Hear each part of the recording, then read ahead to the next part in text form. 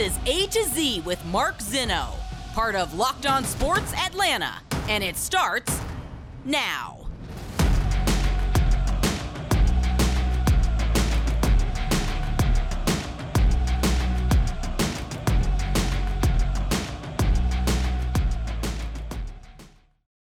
Good afternoon. Welcome to A to Z here on Locked On Sports Atlanta, where today I tell you it's time to redefine some words. Welcome in.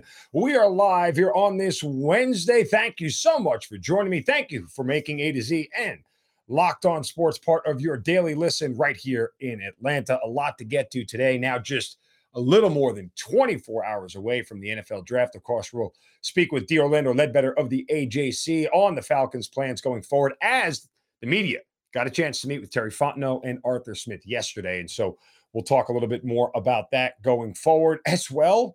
I stumbled on a question today that I don't know that I have the answer to. It's not sports related, but I want to share it with you guys. We'll do that before the end of the show. But we must start with the Atlanta Hawks and their elimination last night from the NBA playoffs at the hands of the Miami Heat. Another stellar defensive performance from the Heat. Another lackluster performance from Trae Young. And the Hawks went from Eastern Conference Finals a year ago to first-round exit this year. And there are a lot of people expressing a lot of disappointment. And I think that's a fair word to use. I think it's disappointing that they got bounced in the first round. I think it's disappointing that they could only get an 8 seed. I think it's disappointing that they had to be in the play-in tournament. I think all those things are fair to say. I also think it's fair to put them in context. Again, they lost their second-best player for, let's say a third of the season when it was all said and done with the amount of games that John Collins missed. And there was a COVID stretch for the Hawks this year where they had guys and, Trae walked into the locker room. So I have no idea who these guys are. I mean, all those things are fair contest, but in the big picture, it is disappointing. Now, and I've sort of alluded toward this over the past week, kind of feeling like this was coming. And now that it is officially here and we can start the offseason discussions, I want to have one more conversation about sort of where we are right now that the season is officially over. And I think we need to redefine some words that are bandied about with the Hawks a lot and make sure we understand clearly what we're talking about. Let's start with the word star in reference to Trae Young. Trae is a star in Atlanta. Trae is a budding star in the NBA. Trae is not a superstar yet. Trae is somebody that has to learn how to elevate a little more and elevate players around him. You got to play like a star. And there are times when Trae has. It didn't happen in this series. Not at all. Trae had one big moment, the floater in the lane. But other than that, it was not a typical Trae Young series or any game per se. And you got to play like a star. And it's not just about points, right? It's not just about making the shots that you need to make and being a guy who everybody counts on to carry the team, right? Because Kevin Durant is a superstar. And guess what? Yeah, he didn't have any good games against Boston either. But that's not what it's about, right? Because sometimes you have to, not only do you have to play like a star, but you got to act like a star. And acting like a star means realizing what is going on around you and making other players better. I talked to a former NBA player who told me that Trae Young isn't going to be able to score in this series. And if he's smart and if he realizes what he's supposed to do, he should have at least on the low side 8 assists a night, maybe probably even 10. Now, Trae's a guy that averaged 10 assists a game during the year. You know how many assists Trae averaged per game in this series, guys? 6. If Trae isn't open and if shots aren't falling, what is Trae's job as the star? Make somebody else better. Did that happen in this series? No, it didn't. And that is on his shoulders.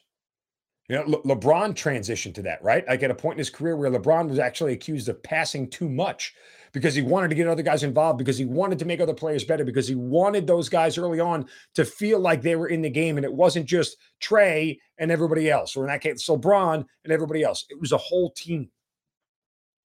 Trae didn't do that in this series. He didn't have double-digit assists once in this series. So did Trae act like a star in that moment? No, probably not.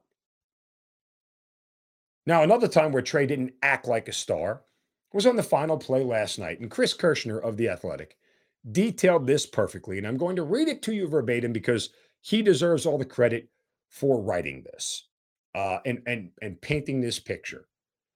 That it was a 3 was needed to tie the game. And the Hawks had called a timeout. And Trae Young was 0 of 5 from 3. And Nate McMillan got in the huddle and drew up a play. And the first option of the play was for Trae Young. And here's what Chris Kirschner writes. McMillan said Young, who finished the game 0 for 5 from 3, was the first option on the play he drew up. What makes that interesting is that while McMillan drew on his dry erase board, Young wasn't even involved in the huddle. He sat on the bench and stared directly ahead, away from McMillan, as John Collins and Danilo Gallinari blocked his view of the huddle. When they broke as a team, Young was already walking toward the court. What then transpired was about the worst end-of-game play you'll see, considering the stakes. For someone who was supposedly the number one option on the play, Young didn't break free for the ball. He ran into Onyeka Okongwu's back and then backpedaled away from Deron Light, who inbounded the ball. When Wright passed it to Gallinari, who was trapped in the corner, Young did not attempt to break toward Gallinari in the hope he'd throw a wraparound pass. Instead, Gallinari tried passing the ball toward the paint when they needed a 3 and the ball was stolen. The Hawks didn't get off a final shot to save their season. It's excellent writing by Chris Kirschner. And it describes it perfectly. You got to act like a star in those moments, man. I don't know what to tell you. You have to act like you want that ball more than anything on earth, and you didn't do it. You didn't do it. The way Chris Kirschner tells it, and he was there, he was courtside, didn't happen. So maybe we need to start redefining the idea that Trae Young is a star. And he's got to accept that criticism until things change. That's fair. I'm not saying the Hawks need to get rid of him. I'm not saying that he's not going to be the guy to carry this team forward. What I am saying is that if you want to be a star, you got to accept everything that comes with it, including the criticism. Another word I think we need to redefine is about the Hawks' future and calling it bright. Well, I had another Atlanta media member say that the Hawks' future is bright. Okay.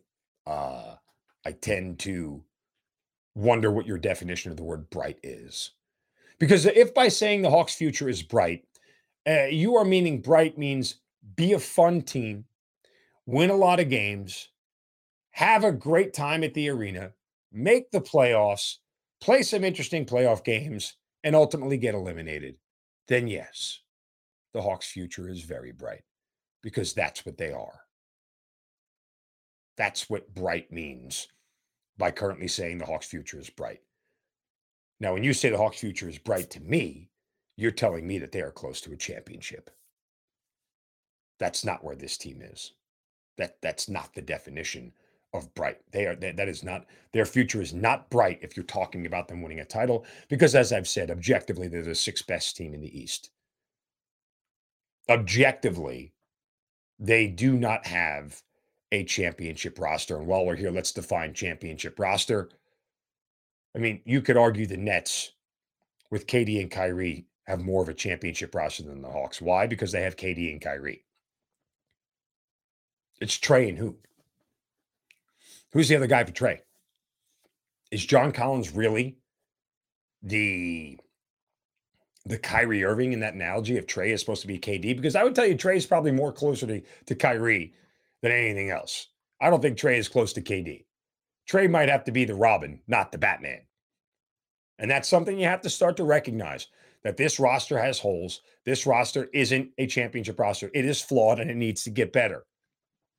I think that's fair. You can't sit here, look me in the eye and tell me you don't think that that's fair. It is. Trae might have to be the Robin. And Travis Schlenk may have to realize that. Because it's not John Collins. Take John Collins, put him on the Minnesota Timberwolves right now. He's the number 3 option behind Karl Anthony Towns and Anthony Edwards. He's a third guy. You cut. Is it unfair to say you got a 2 and a 3 instead of a 1 and a 2 with Trae and John? Are the Hawks still missing a 1? What is clear is that you can't run it back with this same roster. Heck, even Arthur Smith said it yesterday. He wasn't talking about the Hawks, but he was just talking about roster construction. And I'll read the quote that he told the media yesterday. Quote, "I don't think you're ever all set. If you think you're going to continue and run it," I'm sorry, he says, "even if you win a Super Bowl, if you think you're going to continue and run it back, that's not a great strategy." He's 100% right. You don't ever just run it back. The Tampa Bay Buccaneers tried to run it back. What happened? They came up short. You can't just run it back. You can't run this team back out there and expect them to win. It's not going to happen. So we need to redefine some words for the Atlanta Hawks and figure out how this team gets better. And then, of course, I'll ask the last question. And I asked it yesterday, and I told you I wasn't ready to answer it. I asked it last week. I said we weren't ready to answer it. Now that the series is over, I think we need to start figuring out the answer. Is Nate McMillan the guy? You have to tell me. I don't 100% know. But I saw a man get visibly and wildly outcoached throughout that entire series and made exactly zero adjustments, had zero feel for game situation, had zero feel for how to stop momentum. He got outcoached. And so if you don't really have a star and your future isn't bright and your roster construction isn't there and your head coach is outmatched, how close are you? Maybe I'm being oversensitive right now. Maybe I'm analyzing it too much, but kind of feels that's where we are, objectively. I could be wrong, and I'm open to hearing a difference of opinion from anybody. Hit me up on Twitter at Mark Zinno. I'm open to hearing a difference of opinion, but I would love for somebody to tell me where I'm wrong in any of those assessments. All right, coming up next, speaking of wrong, let's hope the Falcons won't be. Let's hope they get it right. As I've said repeatedly, please just make this easy on them. Terry Fontenot, Arthur Smith met with the media yesterday, and we're one day away from the draft. Orlando Ledbetter, the AJC, will join us next right here on A to Z on Locked On Sports Atlanta, free on YouTube and wherever you get your podcast. Search Locked On Sports Atlanta. Welcome back into A to Z here on Locked On Sports Atlanta, free on YouTube, wherever you get your podcast. Search Locked On Sports Atlanta. Of course, give us a follow on Twitter at Locked On ATL. Of course, you can follow me at Mark Zinno, MarkZinno. We are a little less than 24 hours away from, or a little more rather, from the NFL draft. A little more than 24 hours away from the NFL draft. And yesterday, Terry Fontenot and Arthur Smith met with the Atlanta media as we get set for the Falcons picking at number 8 overall. And here to join me from the Atlanta Journal-Constitution, I get to call him colleague and neighbor because we live down the block from each other. It is Orlando Ledbetter of the AJC. D-Led, always great to talk to you. Thanks for being here, man. Hey, sure, Mark. Thanks for having me on A to Z. Appreciate the opportunity. Always. And it's always great. Just give a little peel behind the curtains. Every now and then D-Led's out there taking his walk at night, his stroll, getting his exercise in. I see him outside. So we pass, we stop, we talk shop here and there. And of course, we talk the Concord Walk Neighborhood Association, which is always an interesting topic, to say the least. I kid. But nonetheless, Terry Fontenot, Arthur Smith met with the media yesterday. Major takeaways from you. It felt pretty cookie cutter, but as we head into the draft tomorrow night, do you feel like you gleaned any sense of where they are? Yeah, I did. Mark, I've been to enough of these. They slip up a little bit from time to time. And, they're where I thought they would be. Sitting at 8, they don't kind of know where it's going to go, but they got a group of 5 guys on their cluster that, that they could be there. If somebody messes up and one of them falls to them, they're going to stumble over themselves to get up to the board. But, the worst case scenario is, they get the 8th best player in the draft. And, the best case scenario is you might get the 4th best player in the draft or the 3rd or the 5th, depending on how you have them ranked. So they are in a pretty good spot, and I kind of sense that from Terry. I hung out with him in his hometown when he first got the job here, and he's a black coffee guy. He's feeling pretty good when he's got his black coffee with him, and that little cup he had with him had some black coffee in it yesterday. So I kind of felt that, yeah, they weren't trying to tell us much, and they're rookies at this. But they did kind of give us a good sense of the direction of where the Falcons are going right now. Yeah, and let's talk a little bit about the difference between last year and this year. They get the job. They've really only got, 45 days, 60 days to get ready for the draft. This year, they've had a full offseason. Do you get a sense that they've done anything different to prepare for the draft?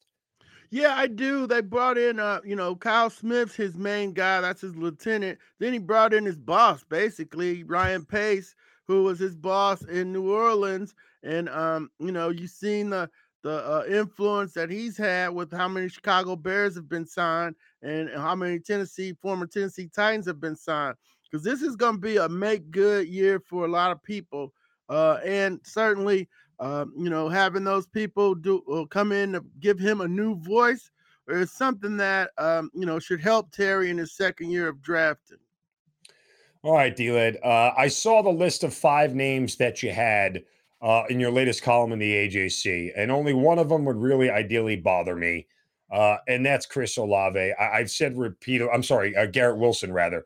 I've said repeatedly that I am not, in any size, way, shape, or form, my tolerance for a wide receiver is 0. And I understand. I think they're right. They need depth at every position, right? There's Terry Fontenot said it yesterday. There's no position that we could say, hey, we're set at. That's fair, but I just have a hard time believing that would be a priority given where they are and the other holes that are there, and given the fact that they don't have an offensive line, a running game, or really a competent quarterback to throw the football to the second consecutive pass catching target that they would take in the first round. Yeah, I understand that, and I've come around too because I was on the Garrett Wilson camp too. I mean, the 4.38 just kind of freaks me out, and I could see him, zooming down the field like Tyreek Hill. Where everybody's rushing up to check Kyle Pitts, but I don't know who's going to be throwing it to him. But yeah, so that kind of got me excited about this young man being the pick. But when you do your, a little bit more work, keep digging, you realize that, hey, it's like 12 wide receivers that could be wide receiver 1 in this draft. So, you can get a wide receiver at 43 and 51 and maybe in the third. So, Garrett Wilson's a good college wide receiver. He was highly productive at Ohio State the whole time.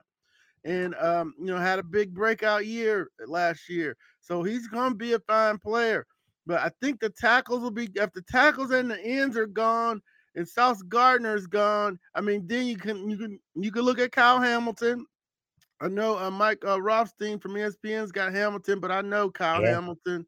He's one of my kids I coached and sent them over to Murphy Candler and then Maris. And, I know his folks, Doug Jackson and his mom, Jackie, they think they're going 10th or 11th and not slipping past 14 to the Ravens because, they know the 4.7 was not very good. And, well, they don't think the Falcons are going to draft them because, they just say, hey, they're not going to take them, huh?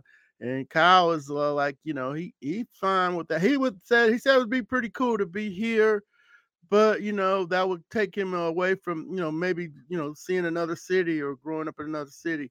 So I kind of don't think that's the way that they are going to go, but they could be smoke screening Kyle and his folks. So if it breaks like that, the tackles are gone, the rushers are gone, Sauce Gardner's gone, then you got a bind. Then you could look at wide receiver. Then you could the next pass rusher is Buffet. So I don't think you're going to take him at 8. Do you trade back and go back and get Nate Davis? I mean, Jordan Davis. I don't know why I want to keep calling him Nate Davis. Jordan Davis from Georgia. But, I would trade back and get Jordan Davis and get the biggest lineman, the Linderbaum kid. Wherever you get, there's plenty of time to be had here in Atlanta. So I would get as many picks as I could if, I got a good offer to trade back at. Okay, you left one thing out there in all those, scenarios. If the 3 top DNs go, and that's Walker, Hutchinson, Thibodeau. And the 3 top offensive linemen go, and that's Neal, Ekwangwu, and Charles Cross. And Sauce Gardner goes. That's 7. Now, theoretically, I still think Derek Stingley is actually going ahead of Ahmad Gardner. That's just my personal opinion. Mm-hmm. But if they don't want corner, the next obvious thing, if all those guys are gone, at least to the average Falcons fan, would be take Malik Willis. Yeah, I thought you were going Jermaine Johnson. Well, yes, again, and he's another option, right? Johnson. Yeah, because we know. Well, let's address Willis. Elephant in the room. Let's do it. Carolina doesn't take him. He's gonna be there. Okay. He's 6 foot, a little bit over 6 foot. Arthur Smith said accuracy, decision making, pocket presence are all important things to evaluate before you even get to the arm. Okay. He's not very accurate. He's got pocket presence. He's got pocket feel, and he's got a dynamite arm. I think the accuracy knocks him out because you can't coach. They don't think you can fix accuracy. I haven't watched a lot of Liberty tape. I saw him at the Senior Bowl and looked mighty fine throwing the ball to me. But if he's got he's not accurate deal on him, you can't fix that. You can't teach somebody to throw the ball accurately unless you're throwing this. You can't teach them to throw the spots. Everything's going to be a gamble. So if they're saying that about accuracy, that's a smack on Malik Willis. And that's going to lead him to go in this scenario to Seattle at 9. And, if Seattle doesn't like him, then he goes to Pittsburgh later on. So that's I don't see them taking Malik Willis at 8, or they're doing a great job of hiding it. But that's going to be the elephant in the room. There's going to be some people pounding on the table in Buckhead and Flowery Branch for Malik Willis, mostly in Buckhead, if you follow me. Yeah, I got you. I pick up what you're putting down there. Yeah. The best football player is not going to be Malik Willis at 8. No. So that's and they keep saying they're gonna take the best player. So if they don't do it, then they're gonna get plastered. But I don't think they care about that. But yeah, that'll be an easy 3 days worth of columns killing them for saying they're taking the best player when they didn't. Don't lie. You're so hoping that happens. It makes your job a lot easier for the next week. That said, I mean, again, and let's just go. I just don't see how wide receiver skips to the top. Like you said, Jermaine Johnson would be there. Derek Stingley would be there. If one of those two goes ahead, that means like Sauce Gardner is there, or one of the defensive ends there, or Charles Cross is there, right? Or even Ekwangwu or Evan Neal might slip to. I think offensive line is a great pick for this team. Like, I know it's not going to be sexy. It's not going to put butts in the seats at Mercedes-Benz Stadium. There's going to be a collective groan from the Falcons fans in doing it. But dear Lord, to bookend tackles at this point for the future quarterback that you're going to end up getting that's going to take this team. And oh, by the way, if you want to get rid of Jake Matthews in a year or two, you've got a guy that's already ready to slide over to left tackle, and finding a right tackle is a heck of a lot easier. So it makes a ton of sense to take one, but I just don't know that, like you said, the voice from Buckhead is going to really be applauding that move.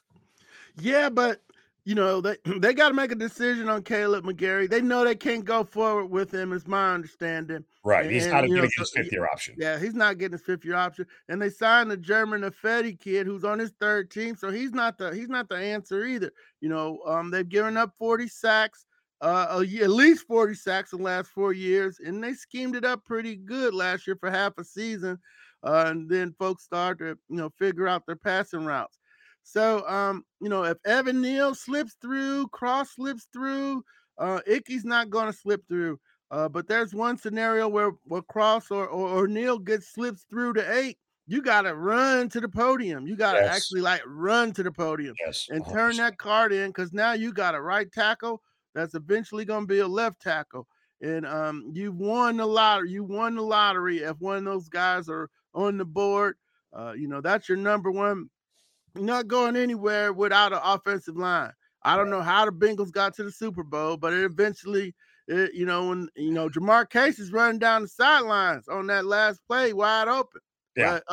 but my man doesn't have time because Aaron Donald is just throwing the guard on the ground. So I don't know how they got to the Super Bowl with a line that bad, but and that's not going to happen a whole lot of times. They got little bit of lucky. luck. Little bit of luck helps, and some Yeah, bad a little coaching on luck. the other side of the field. Little Ryan Covered, Tannehill, yeah, Ryan Tannehill, and and a little mismanagement by Andy Reid and the Chiefs, yeah, and bad yeah, little, defense. Yeah, I yeah. mean, we don't have to get to it. Mm, Real quick. happy for my Cincinnati people, but yeah, that was that was pretty wild.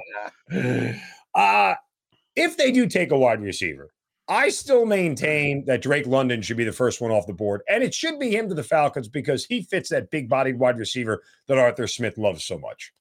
Yeah, but what scares me, Mark, and his numbers look good, is that they say he has a lot of contested catches. So that means he's not getting open. If he can't get open in college, I mean, he's not gonna get open up here either. Yeah. So and then eventually he's gonna take on a lot of hits. How long is he gonna last? Are you gonna be able to throw him open, or is he gonna be wide open because everybody's on Kyle Pitts? You got to figure that out. But yeah, he's definitely a big receiver guy. That's a AJ Brown clone. Yep. I don't know if he's the 8th best player in the draft. You can get Burks later. Yeah. Same thing. So yeah, they got some tough decisions to make. Yeah. They're the professionals. I hope it's easy for him. I hope the obvious choices. That's all I said is I hope the obvious choice is sitting there because the amount of second guessing that this organization has been subject to over the years has been a little bit of a sore spot, to say the least. D-Led, you're the best. Great to talk to you as always, brother. Stay well. I appreciate it. All right, Mark. Thanks for having me. All right. D. Orlando Ledbetter of the AJC. Take a time out. Wrap things up next here on A to Z on Locked On Sports Atlanta. Free on YouTube and wherever you get your podcast. Search Locked On Sports Atlanta. Welcome back to A to Z here on Locked On Sports Atlanta. Free on YouTube wherever you get your podcast. Search Locked On Sports Atlanta. Certainly appreciate you guys spending your Wednesday with us. We got just a crazy amount of stuff here coming on in the next 24, 48 hours. Thank you so much for choosing to make A to Z and Locked On Sports Atlanta part of your daily sports listen. I'm going to go away from sports here because I just stumbled on something that I am just like mind blown over that I've never really had this. We've had so many like hot take debates over the years. Is a hot dog a sandwich? Food takes that are out there. Clothing takes, cereals, whatever it may be. And I stumbled on one courtesy of my good friend Wes Blankenship. And if you're an Atlanta person, you know Wes. He's an incredibly talented and creative character. Well, he is on a podcast with Marty Smith from ESPN. And I saw this on Twitter. And I saw the response. And all the rest wrote was, we have unearthed the next great debate. And I think this is actually legitimate. So I'm going to play you a clip real quick from the Marty Smith podcast. Wes Blankenship is on it, and a man named Travis Rockhold.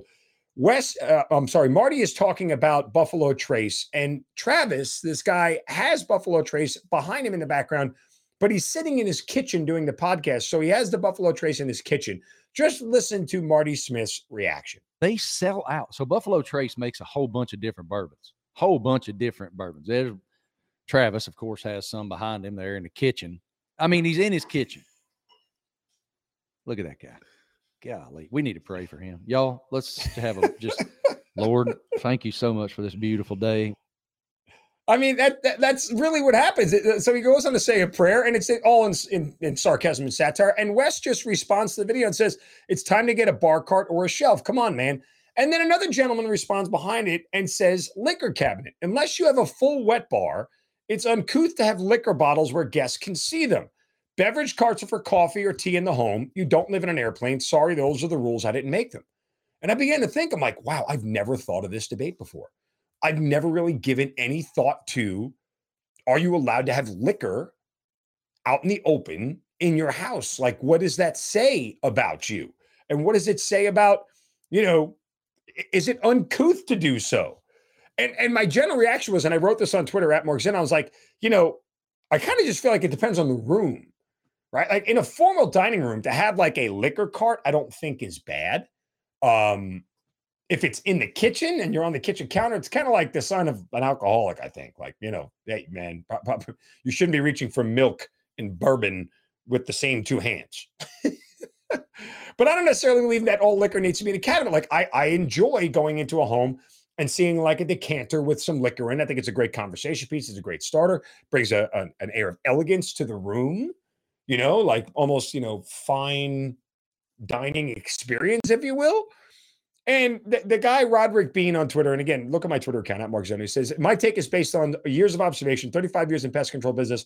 I've literally been in thousands of homes of varying wealth over the years. Where the liquor is kept is a pretty solid indicator of old money versus new money and or society types versus non-society types. I'm mind blown. That's all I got to say is I'm mind blown by this whole thing. I have no idea what to do with this debate. I think this thing could rage on forever. And I want to hear your thoughts. I mean, again, I guess I don't look down on people who have liquor out. I mean, listen, I love to drink. I'm not shy about it. But I have all my liquor in a liquor cabinet. I do have a decanter on top of my liquor cabinet, which sits in my dining room that I sometimes will fill with booze. Just because it's readily available. Like, I mean, heck, if you're going to Mad Men, right? You ever watch the show Mad Men? They had a liquor cart right in everybody's office. You know, some offices have liquor right there for you to drink. I don't know. It's easy access, easy pour. Have a nip, have a sip, knock yourself out. I'm mind blown by this debate. I don't know what to tell you guys. I need to hear from you. I need more. I need to understand this great debate and where it is. I think this is the next is a hot dog, a sandwich kind of debate. I honestly do. This to me, I'm just mind blown. I can't get over why I've never really thought about this. And I have friends. I have a really good friend of mine who has his liquor cabinet. Like his kitchen and his dining room are adjoined. They're side by side, right? So if you're staring forward, the kitchen is on the left and then like the eating area is on the right. And in the back, technically outside of the kitchen in the dining area, he's got a liquor cart. Never thought it was uncouth. Never thought a big deal of it. I know a guy who's got a whole shelf full of bourbons in his like, in his like den area. I never thought it was uncouth, but now that I think about it, I'm like, should you have all that kind of liquor hanging out there? I don't know. It's a great debate. I'll figure it out at some point in time, but I want to hear from you. Hit me up on Twitter at Mark Zinno. Figured I'd end the show on a little bit of a lighter note after everything we just went over today with the Falcons and the Hawks. So we will be back tomorrow. Get you ready for the NFL draft. Of course, we got some Braves baseball to get to as well. Appreciate you guys stopping by, listening to A to Z and making A to Z your first listen every day. Make your second listen ATL Day Ones with Jarvis Davis and Tenitra Batiste, two friends from Atlanta talking Hawks, Falcons, Braves, Dogs, and all the like. Step into the conversation, stay a while. ATL Day One's part of Locked On Sports Atlanta. Again, free on YouTube and wherever you get your podcast. Thank you guys for watching and listening to A to Z right here on Locked On Sports Atlanta. You guys have a great day. Don't take any crap from anybody. See ya.